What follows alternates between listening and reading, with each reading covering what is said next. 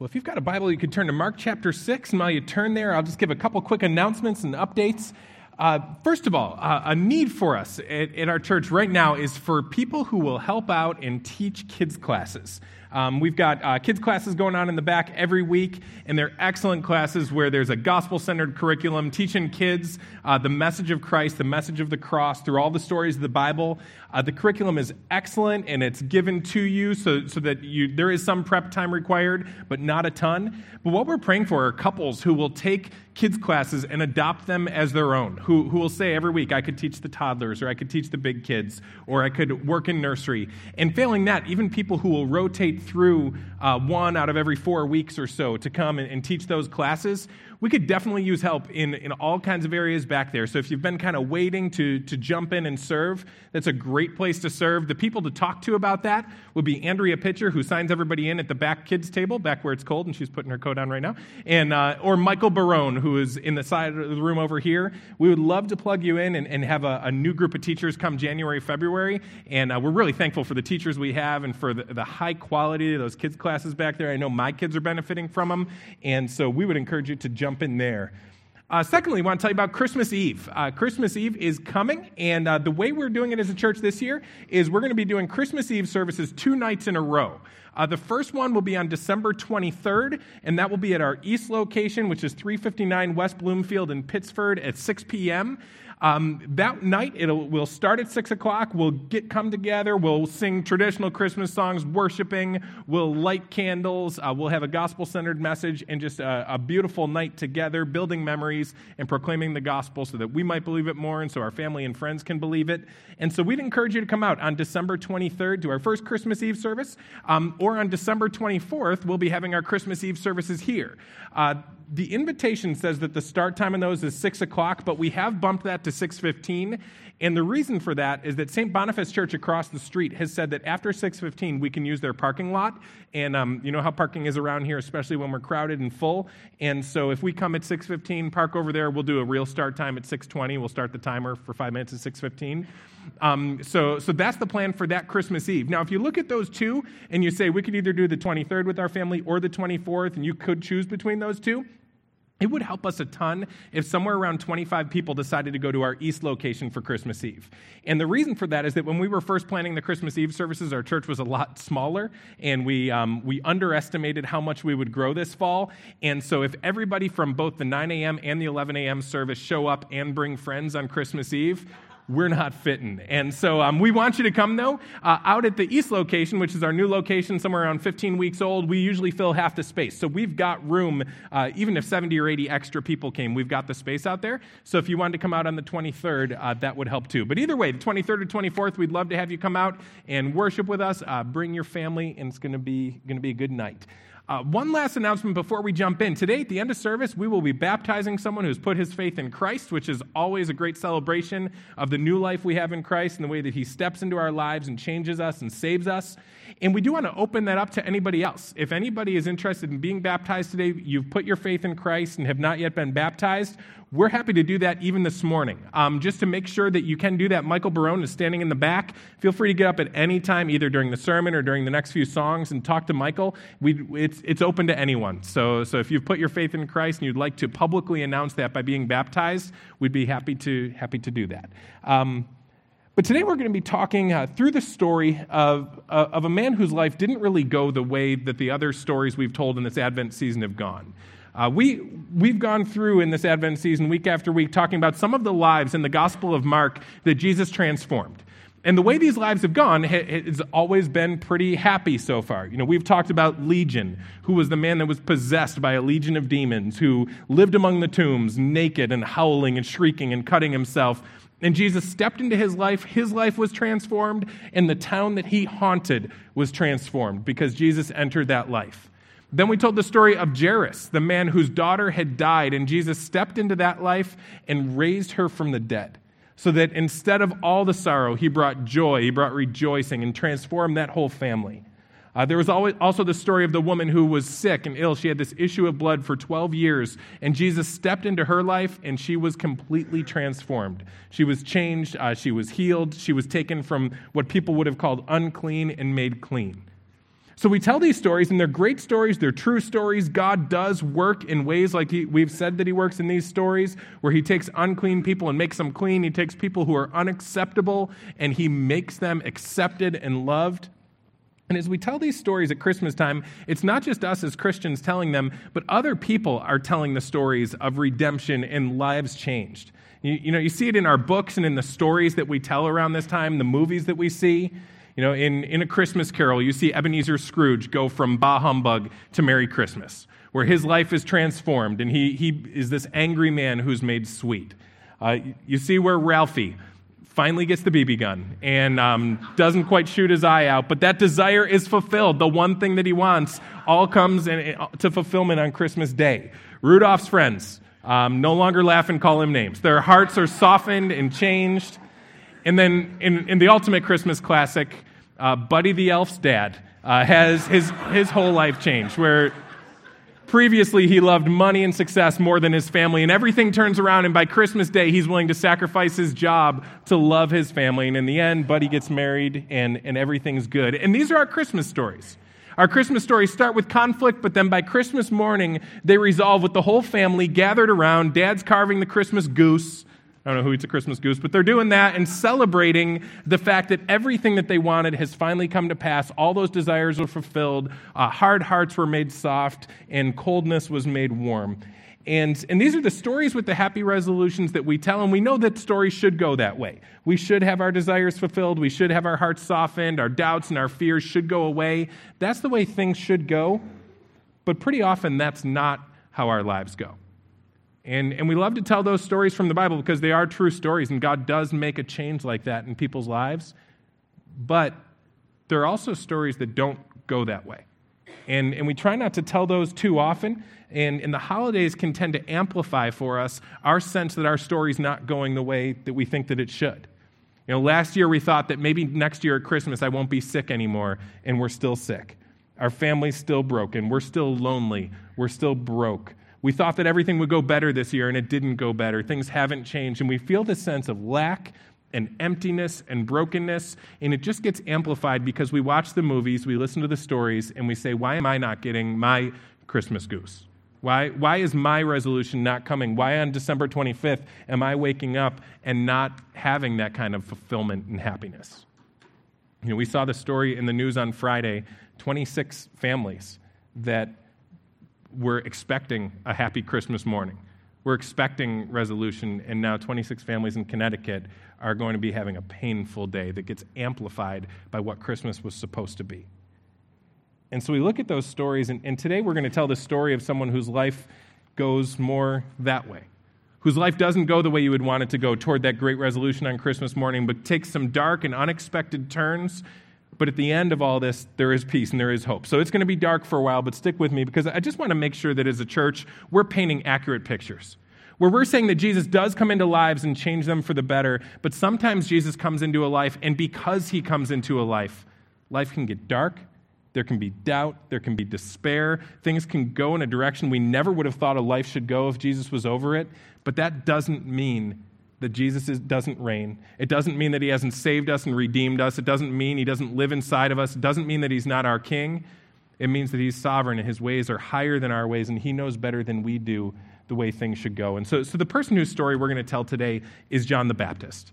We first met John early on in the Gospel of Mark, and remember, he was the one that God had sent to prepare the way for the Lord.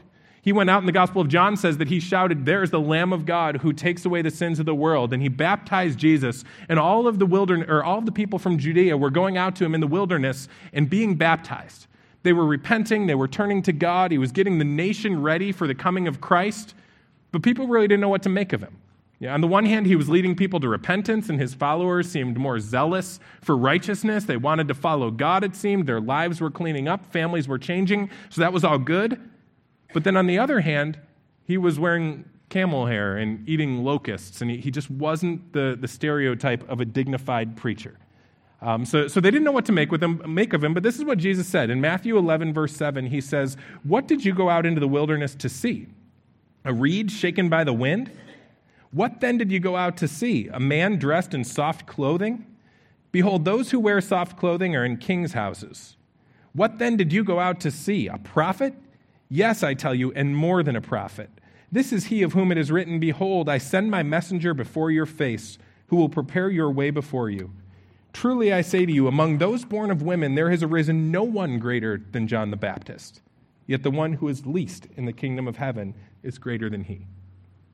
So Jesus says that John the Baptist is indeed great. In fact, after Jesus, there was nobody who was ever born who was greater than John the Baptist. And so that's the final word. This is a great guy. This is a guy who God is using as part of his plan. He has an important role in the history that God's about to play out with the entire world. He had been prophesied about hundreds of years earlier that this voice of one would come crying out and preparing the way for the Lord. He was a solid Christian guy. He was the captain of the Jesus team. And so you would expect that things would go well for him. You would expect that because Jesus was king, Jesus would come and take his throne, and then when he took his throne, John the Baptist gets a cushy government job with retirement and dental and status. But that's not how his life goes. His life takes some turns. Even though he was a follower of Christ, even though he was zealous, his life took turns into some dark places. Mark chapter 6, verse 17, this is where it went for him. It says, "For it was Herod who had sent and seized John and bound him in prison for the sake of Herodias, his brother Philip's wife, because he had married her. For John had been saying to Herod, 'It is not lawful for you to have your brother's wife.'" So John was a guy who was faithful to God. He was a faithful messenger. And so he would speak the truth even to powerful people. This King Herod was not the same Herod who was king when Jesus was born. That was Herod the Great. And remember, he died, and then his son, this Herod, took over. This is Herod Antipas. And he was known as a tyrant. He was known as a really insecure guy. And his role was basically to be the king under Caesar of the Jewish people. So in one sense, he was kind of the king of the Jews. But when they looked at him, they saw that he was not living like a good person. He was not following the commands of God at all. Even though he was married, he started spending time with his brother Philip and his brother Philip's wife, and then he took his brother Philip's wife and married her. So he didn't care about his brother, married his brother's wife anyway, and he also didn't care about the fact that his brother Philip's wife was his niece. So Herod had issues, and John was a guy who wasn't afraid to call him out on it. John had confidence that God was going to be doing something big with him, probably had a little bit of a sense of invincibility. He was the one who was calling people to repent. He was preparing the way for the Lord, so there had to be a bright future for him. So he would stand out and call him out and say, "Listen, Herod, you do not go to family reunions to pick up women. There are rules against that kind of thing. This is not Arkansas. I don't know what you're thinking. You need to turn from all that." And that took some guts. It took some guts to say those things. But he figured he had a future. He figured he knew where things were going. He knew that God was going to come and make him great someday, and so he was able to say these things, even though to say those things about a leader in their day could make some people very unhappy. So he said it, and Herod heard it, and it really upset Herod's wife. This was actually a really good arrangement for her. She was married to this guy who was wealthy, this guy who had status. He loved building projects. He was actually building a huge city up along the shore where there was a vacation house where they would go and retreat to that place. So this marriage was working out pretty well for this lady. And so when she hears John the Baptist saying this marriage is illegal, this marriage is wrong, you shouldn't be doing this, she holds a serious grudge against him.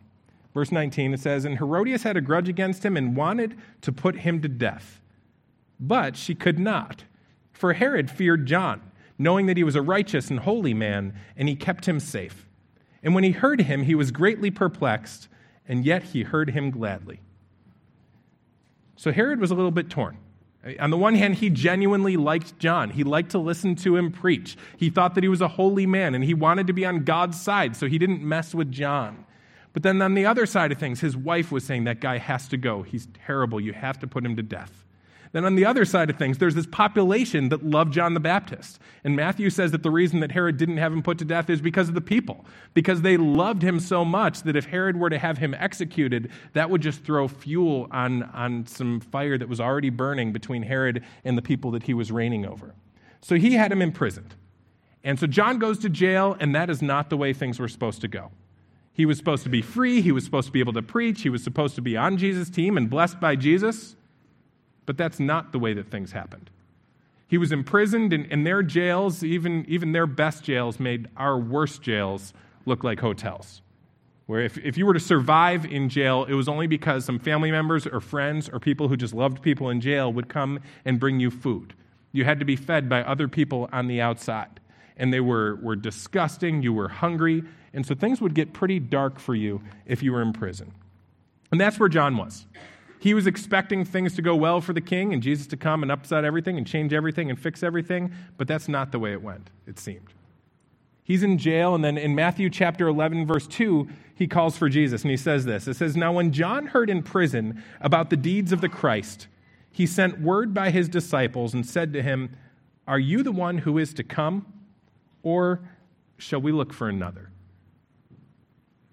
So here's this guy, John, great hero of the faith, preaches Jesus, announces who he is, goes to jail. He's there for a while. Things get dark. He gets depressed. He gets frustrated with what God's doing in his life. It's not going the way he expected it to. And so he sends some messengers and he says, "Go to Jesus and tell him, I want to know if he's really the one. I want to know if he's this King of Kings and Lord of Lords. I want to know if he's the one who's going to come and save his people, because supposedly I was one of his people and doesn't look like I'm saved. I'm in jail. I'm stuck here. I'm dying here. So send to Jesus and ask him, am I supposed to be waiting for somebody else to come?"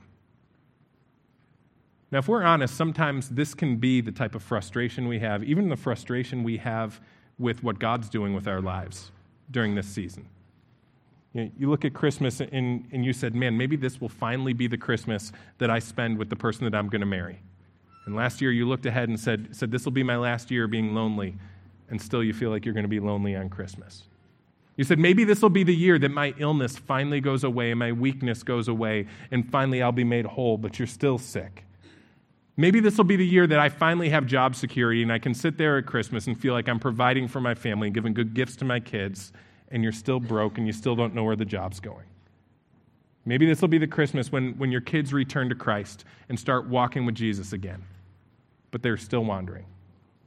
Maybe this will be the Christmas where that big desire we have is fulfilled, but it's still left unfulfilled and you still feel empty.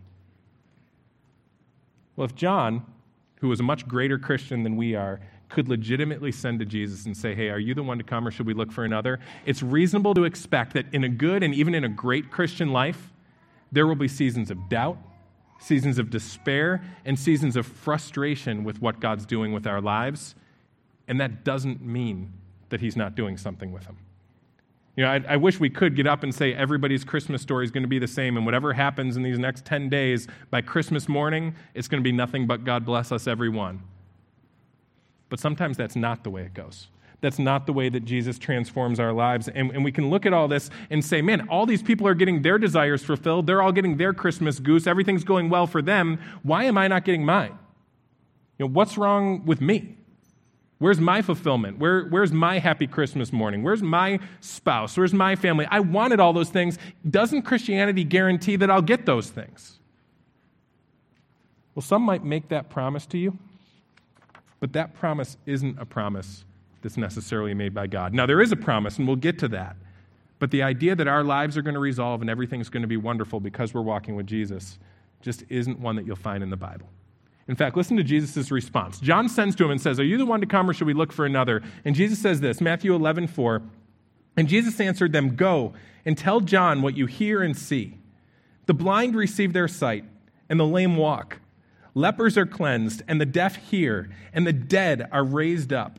The poor have the good news preached to them, and blessed is the one who is not offended by me. So Jesus says, go tell John this. Tell him everything I'm doing. Tell him about the blind people who now have sight. Tell them about the dead people who've been raised. Tell them about the miracles that I'm doing. Because all of those things had been predicted.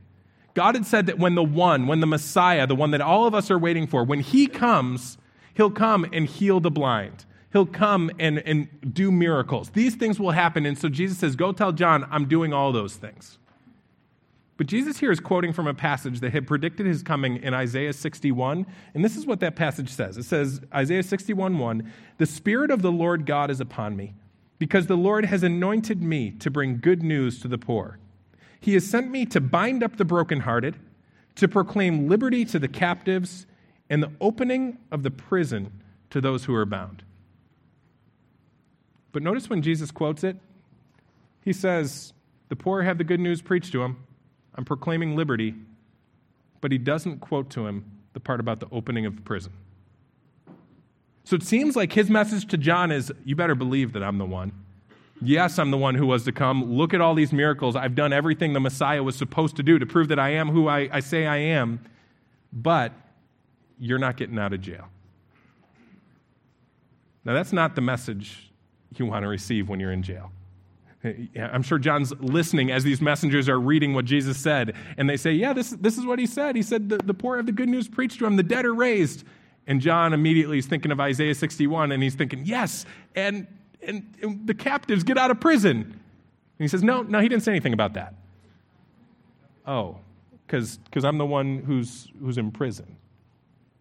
So if we believe this story, there must be in our minds a category for a person who is a child of God, who's 100% in the center of God's will, who God has a wonderful plan for their life, but it doesn't go the way they expect it to go. Because that's where John was. And remember, he was a greater Christian than we are. Now, you'd expect that now finally the resolution comes. Jesus sends word to John. John's heart is reassured. He's got peace. He's got tranquility again. And then suddenly there's an earthquake, and John breaks out of prison, and he runs down the street. God bless us, everyone. Merry Christmas to everybody. Everything's happy. But that's not the way it goes. Mark 6:21. But an opportunity came when Herod, on his birthday, gave a great banquet for all his nobles and military commanders and leading men of Galilee. So he has a birthday party for himself, which is vain. And so he does this, and it says, for when Herodias' daughter came in and danced, she pleased Herod and his guests. And the king said to the girl, ask me for whatever you wish, and I will give it to you. And he vowed to her, whatever you ask me, I will give you up to half my kingdom. So now the daughter of Herod's wife comes in and dances. So apparently here we have the second family member that Herod is attracted to. He's got some serious problems. And in all of his wisdom, apparently he's drunk, and he says, hey, I like that dance so much, whatever you want, I'll give it to you, up to half my kingdom. So he makes this generous promise, and then verse 24, it says, she went out and said to her mother, for what should I ask? And she said, the head of John the Baptist. And she came in immediately with haste to the king and asked, saying, I want you to give me at once the head of John the Baptist on a platter.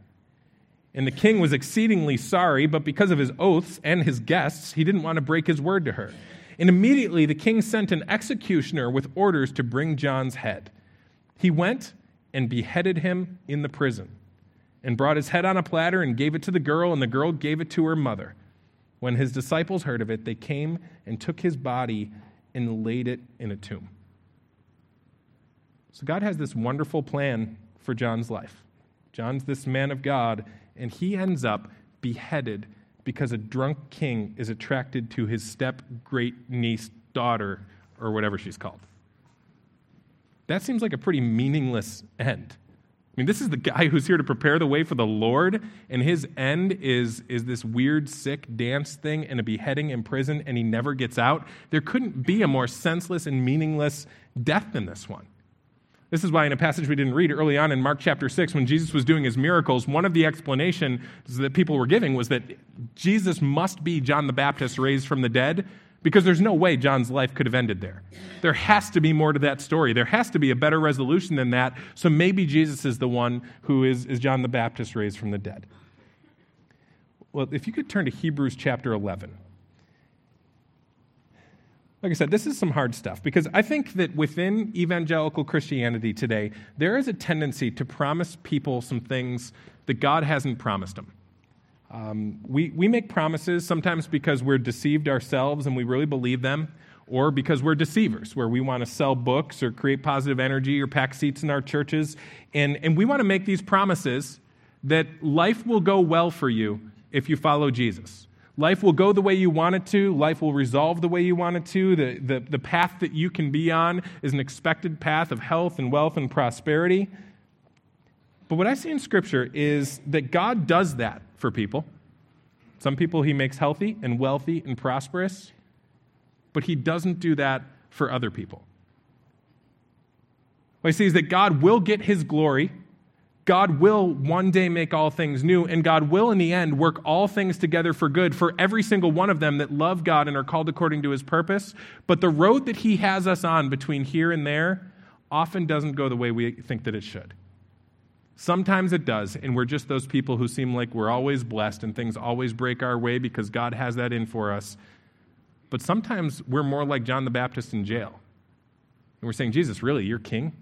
You're ruling over this chaos? Because I don't see where this whole thing is going. I don't see what you're doing. In Hebrews chapter 11, this is sometimes called the Faith Hall of Fame, because it lays out the tremendous ways that God uses people when they're people of faith. And some of the first ones, we love to tell these stories. Hebrews 11:30, it says, by faith, the walls of Jericho fell down after they had been encircled for 7 days. So God takes Joshua and he marches out around the city. They blow their ram's horns. The walls come down and they conquer this huge city that they never should have conquered because they had faith and because God blessed them. Awesome. That's the way things go. By faith, Rahab the prostitute did not perish with those who were disobedient because she had given a friendly welcome to the spies. And what more shall I say? For time would fail me to tell of Gideon, Barak, Samson, Jephthah, of David and Samuel and the prophets, who through faith conquered kingdoms, enforced justice, obtained promises, stopped the mouths of lions, quenched the power of fire, escaped the edge of the sword, were made strong out of weakness, became mighty in war, put foreign armies to flight. Women received back their dead by resurrection. So this is what God does for his people of faith. This is what he does for his children. God has designed that shepherd boys could one day grow up to slay giants by his power. He's designed that there is a path of prosperity that he puts many of his people on, and sometimes these typical Christmas stories do happen, and we'd like to stop reading there, but he continues the list. Remember, this is all one list. These are all the people of faith. These are all people who are 100% right in the center of God's will. Some were tortured, refusing to accept a release so that they might rise again to a better life. Others suffered mocking and flogging and even chains and imprisonment. They were stoned, they were sawn in two, they were killed with the sword. They went about in skins of sheep and goats, destitute, afflicted, mistreated, of whom the world was not worthy, wandering about in deserts and mountains, in dens and caves of the earth. And all these, though commended through their faith, did not receive what was promised. So in the same list of faithful people, we have heroes of the faith that have this massive triumph in their lives, but then we also have in that same list people who are mocked and tortured and killed with rocks or swords or saws, and they die, and they never get that Christmas goose resolution. The point of this passage is that the way that the life of faith can go can be through miracles and triumph, or it can go through poverty, torture, mocking, and death. And all of these people are the heroes of the faith. All of these people are God's kids, and God is doing something in all of their lives. But here's what we tend to say in our books today. We tend to say, look at these miracles that these first guys did. Look at these people who stopped the mouths of lions. So I'm going to write a book that says that the difference between someone who stops the mouths of lions and someone who gets eaten by lions is just technique. You just have to learn to do things the right way, and then you'll be the one who stops the mouths of lions. Or the difference between the people who march around the city and have the walls come tumbling down and the people who lose in battle is that they need a different technique. They need a different kind of faith. And so we write those books and say, believe this, buy this book, because you can be in category A, the people who triumph. You don't have to be in category B, these people who are tortured and mocked and failed, because a life of faith is a life of triumph. But that's not what's always taught. Nobody writes a book and says, God's will for you may be that you're poor and destitute, wearing sheepskins and goatskins, living up in the mountains, and then maybe you get tortured and die.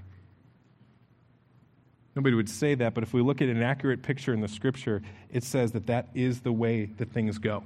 According to this passage, the poor and the destitute and those who are sawn in half are right in the center of God's will, and they're blessed. That's not health, wealth, and prosperity. Being sawn in half is not the way to good health. That's not a healthy lifestyle. But they go through that. They don't have it. They don't have those things that they want. They don't have the promises fulfilled. And the difference between category A and category B, what puts you in one category and the other category, is God's design, not our technique. Now, that's hard to hear, but it can also be encouraging, because I know at Christmas time there are probably more of us than not that feel like we're not on a mountaintop. We feel like we're going through a valley. We're going through dark times. We don't have that fulfillment. Life isn't where we would expect it to be if God was blessing us. But the hope of this passage is that a valley doesn't mean that we've taken a wrong turn. A valley doesn't mean that we've sinned somehow. What can happen is that we can feel so guilty when life isn't going the way we think it should, and compound the problem by saddling ourselves with all kinds of guilt that doesn't need to be there, because life always goes well if you're in the center of God's will. I must have turned out of God's will, and that's why things are going badly. But that's not at all what Scripture says. So what do we do with this? Number one, as Christians, we don't need to feel that same pressure to wear a mask and a cape and pretend that we're not frustrated with the way life is going.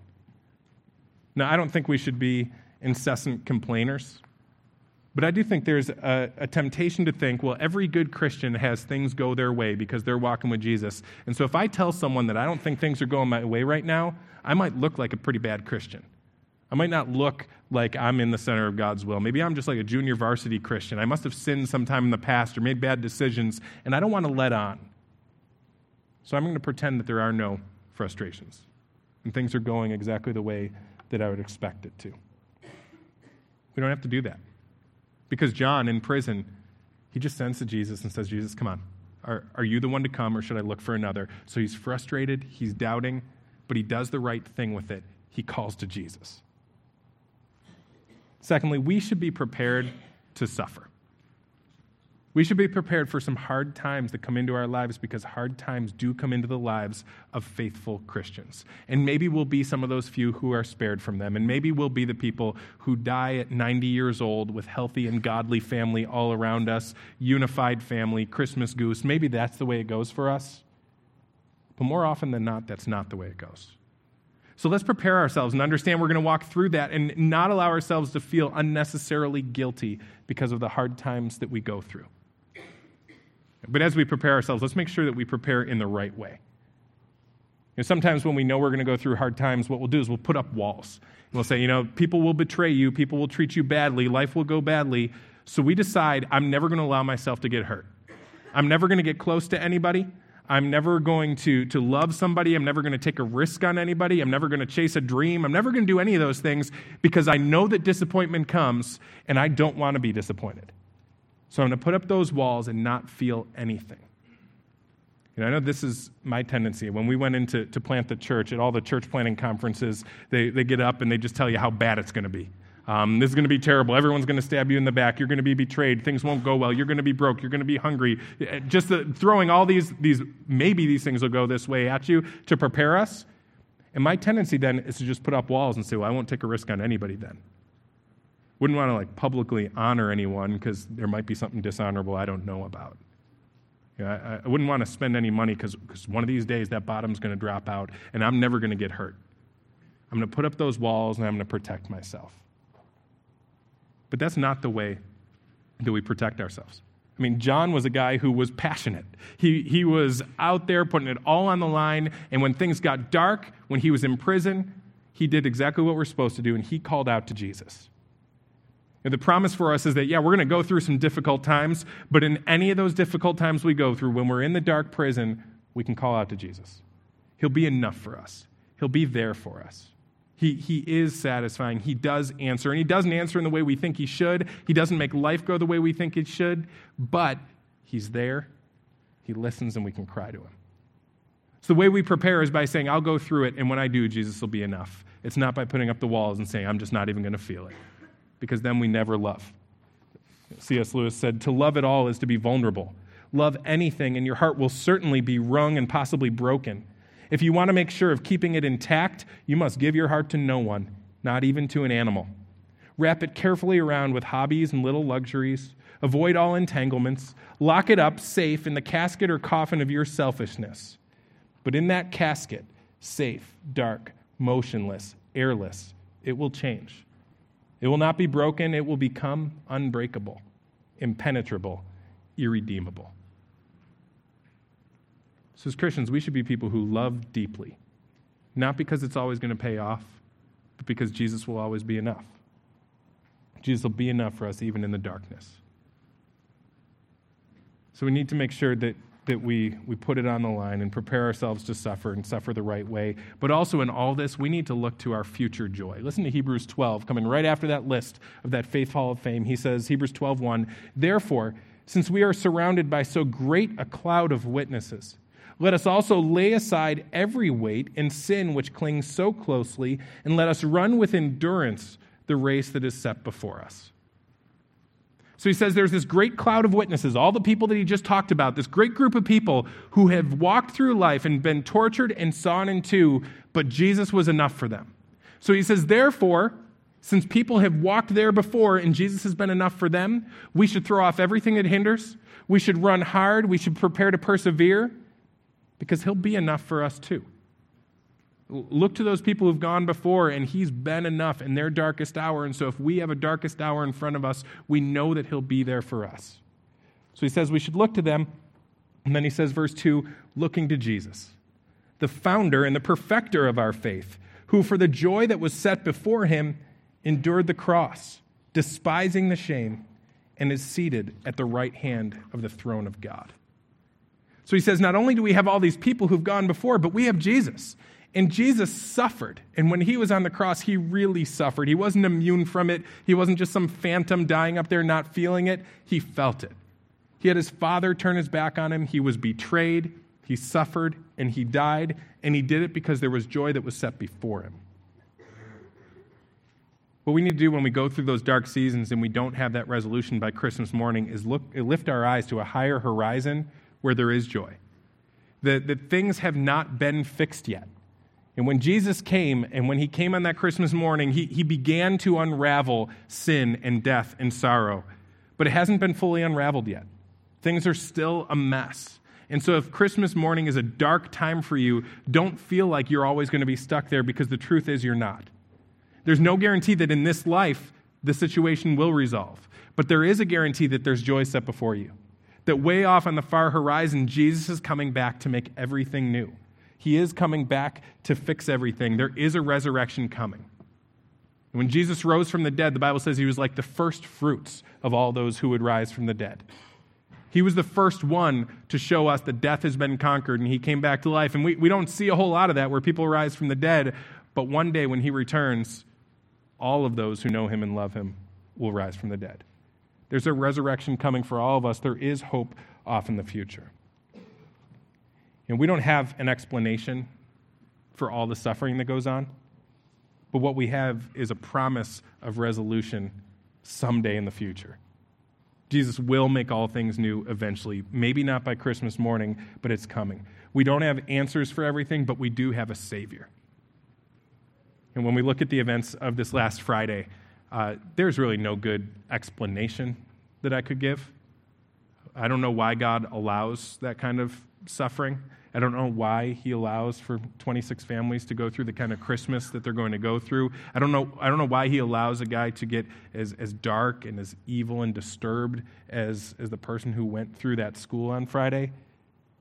But I do know that Jesus came because of that stuff. That there's always been death, there's always been darkness, there's always been sorrow, and Jesus came to lift all that. He came to make that stuff go away, and it hasn't fully gone away yet. We're still living in this in-between time where he's come already, but we're waiting for him to come again, and we're crying out, your kingdom come, your will be done on earth as it is in heaven. We want to see that time of fulfillment, but we're just not there. I don't know why he waits. I don't know why it goes on as long as it does. I don't know why it gets as dark as it does for some people, but I do know that he came to fix the stuff that we saw broken on Friday. You know, we have these pictures of Christmas where everything's supposed to be beautiful and fixed, and even in our manger scenes, you know, we have Joseph and Mary, and we have the wise men who are coming there, which they didn't come to the manger. They probably came within the first couple of years sometime. But what we never put are some of the dark details that surrounded that first Christmas. And we listen to the news and we say, is there anything more foreign to Christmas than a massacre of children? But the truth is, in the Bible, at that first Christmas time, because of that first Christmas time, there was a massacre of children. Listen to this in Matthew chapter 2, verse 16. It says, then Herod, when he saw that he had been tricked by the wise men, became furious, and he sent and he killed all the male children in Bethlehem and in all that region who were 2 years old or under, according to the time that he had ascertained from the wise men. Then was fulfilled what was spoken by the prophet Jeremiah. A voice was heard in Ramah, weeping and loud lamentation, Rachel weeping for her children. She refused to be comforted because they are no more. That's the dark world that Jesus stepped into, and that spirit of Herod is still in our world today. So things are dark, and we sometimes get these glimpses into really how dark they are, like we did on Friday. But our hope is that when Jesus was born, all the sin, all the sorrow, all the death began to unravel. That there is coming a new day where Isaiah says this, in Isaiah 25, verse 8, it says, He will swallow up death forever, and the Lord God will wipe away tears from all faces, and the reproach of his people he will take away from all the earth, for the Lord has spoken. So our hope on our unresolved Christmases and our Christmases of sorrow is that he will fix this. He's made a huge down payment on it. It is going to be fixed. There's no guarantee that our circumstances are going to be right by December 25th. But there is a guarantee that we have a Savior. We have a Savior who loves us, who loves his creation, who feels the same kind of sorrow that we feel, who went through all the darkness that we go through, who was not immune to our sufferings. The Bible says we don't have a high priest who can't sympathize with what we're going through because he came. He was one of us. The Bible says that Jesus was a man of sorrows who was acquainted with grief. He's been there. He's experienced it. He knows how dark it is, and that's why he came. And there's light coming. It is coming at the end. He will come and make all things new. And there are times that we sorrow, but the Bible says we don't sorrow like those who have no hope. There's still something on the horizon. We're in this dark night, but the sun has started to rise. There's something coming. There's that new day coming, and that's what we've got. We don't have everything fixed now. We have a hope that it will be on that day. Now, let's bow our heads and close our eyes. I wish I could say that Jesus is a quick fix for every problem, and he's an instant satisfaction for every longing. But his word doesn't teach that. His word teaches that he's an ultimate fix. He's an ultimate satisfaction, that one day everything will be made new. I believe fully that one day everything sad will come untrue. I believe fully that he will return, that death will be swallowed up. But we don't necessarily have an answer for this Christmas other than you've got a Savior and he's good, and when you cry out to him from prison, he'll respond. He'll be enough for you. So Christians, now might be a good time for us to just evaluate what are our expectations, either of our Christian lives or just of Christmas. Were the expectations that everything was going to be fixed by now? That everything was going to be better and then we'd be happy and then we'd worship Jesus? Maybe we need to turn from those and to turn to a greater and truer expectation that Jesus is true, he's a Savior, and he's enough, and one day he's coming again. We don't have every answer, but we do have the answer. We do have Christ. We do have a Redeemer. And on a lonely or sick or heartbreaking Christmas, he will be enough. He's always enough. If you're here today and you're not a believer in Christ, we're really glad that you're here. You may have heard some phony messages about Christianity, that if you accept Jesus, everything's going to be better right away. You know, you'll always feel full and content, and every day will be better than the day before, and it'll be nothing but growth and happiness. But the picture that the real Bible paints is sometimes a darker one than that, but it's just always true. And so we want to offer you something today that is not a quick fix for every longing and quick solution to every problem, but we want to offer you your Savior. I do have some promises and some guarantees. I know that when Jesus spoke, when he said something, it was as good as done. And he said this, he said, of all those who come to me, I won't lose one. Which means that if you recognize today that you're sinful, that life is dark, that you've rebelled against God, you recognize that you deserve his judgment, that you're not on good terms with him, you can come to him and he'll receive you. Now, the way you come to him is not by doing a lot of good things or joining a church or becoming religious and serving in a whole bunch of different ways. That's not the way that you come to Jesus. That's not what connects you to him. The way you come to Jesus is just by admitting that you can't on your own. Admitting the sin and the sorrow and the brokenness. And then believing the gospel message. The message that Jesus died and he was buried and he rose again and he did all that to pay the price for your sin. So the way you come to Jesus is by turning from sin and unbelief, by turning from any other attempt to save yourself or clean yourself or make yourself right with God, and entrusting in Jesus and Jesus alone to make you right with God. And then you cry out to him, and in the quietness of your heart, not in any special words, but just saying, God, I know my sinfulness, I know my rebellion. So I turn from my sin and I turn from unbelief. And Jesus, I turn to you. Please cleanse me of my sin, forgive me. Let me believe in you. And he promises, if those aren't just the words that you say, but that's the cry of your heart, he receives you, he welcomes you, he makes you his. And he does guarantee you a real good future. He just doesn't give you the timeline. So whether resolution comes on December 25th or resolution comes in 100 years, it's coming. There's hope. And the place that we find peace as Christians is not in straightened out circumstances, but in a good Savior who's there and loves and listens. Father, we thank you for your word. We thank you that you're like a good parent who doesn't lie to us. You don't allow us to be disillusioned with false promises.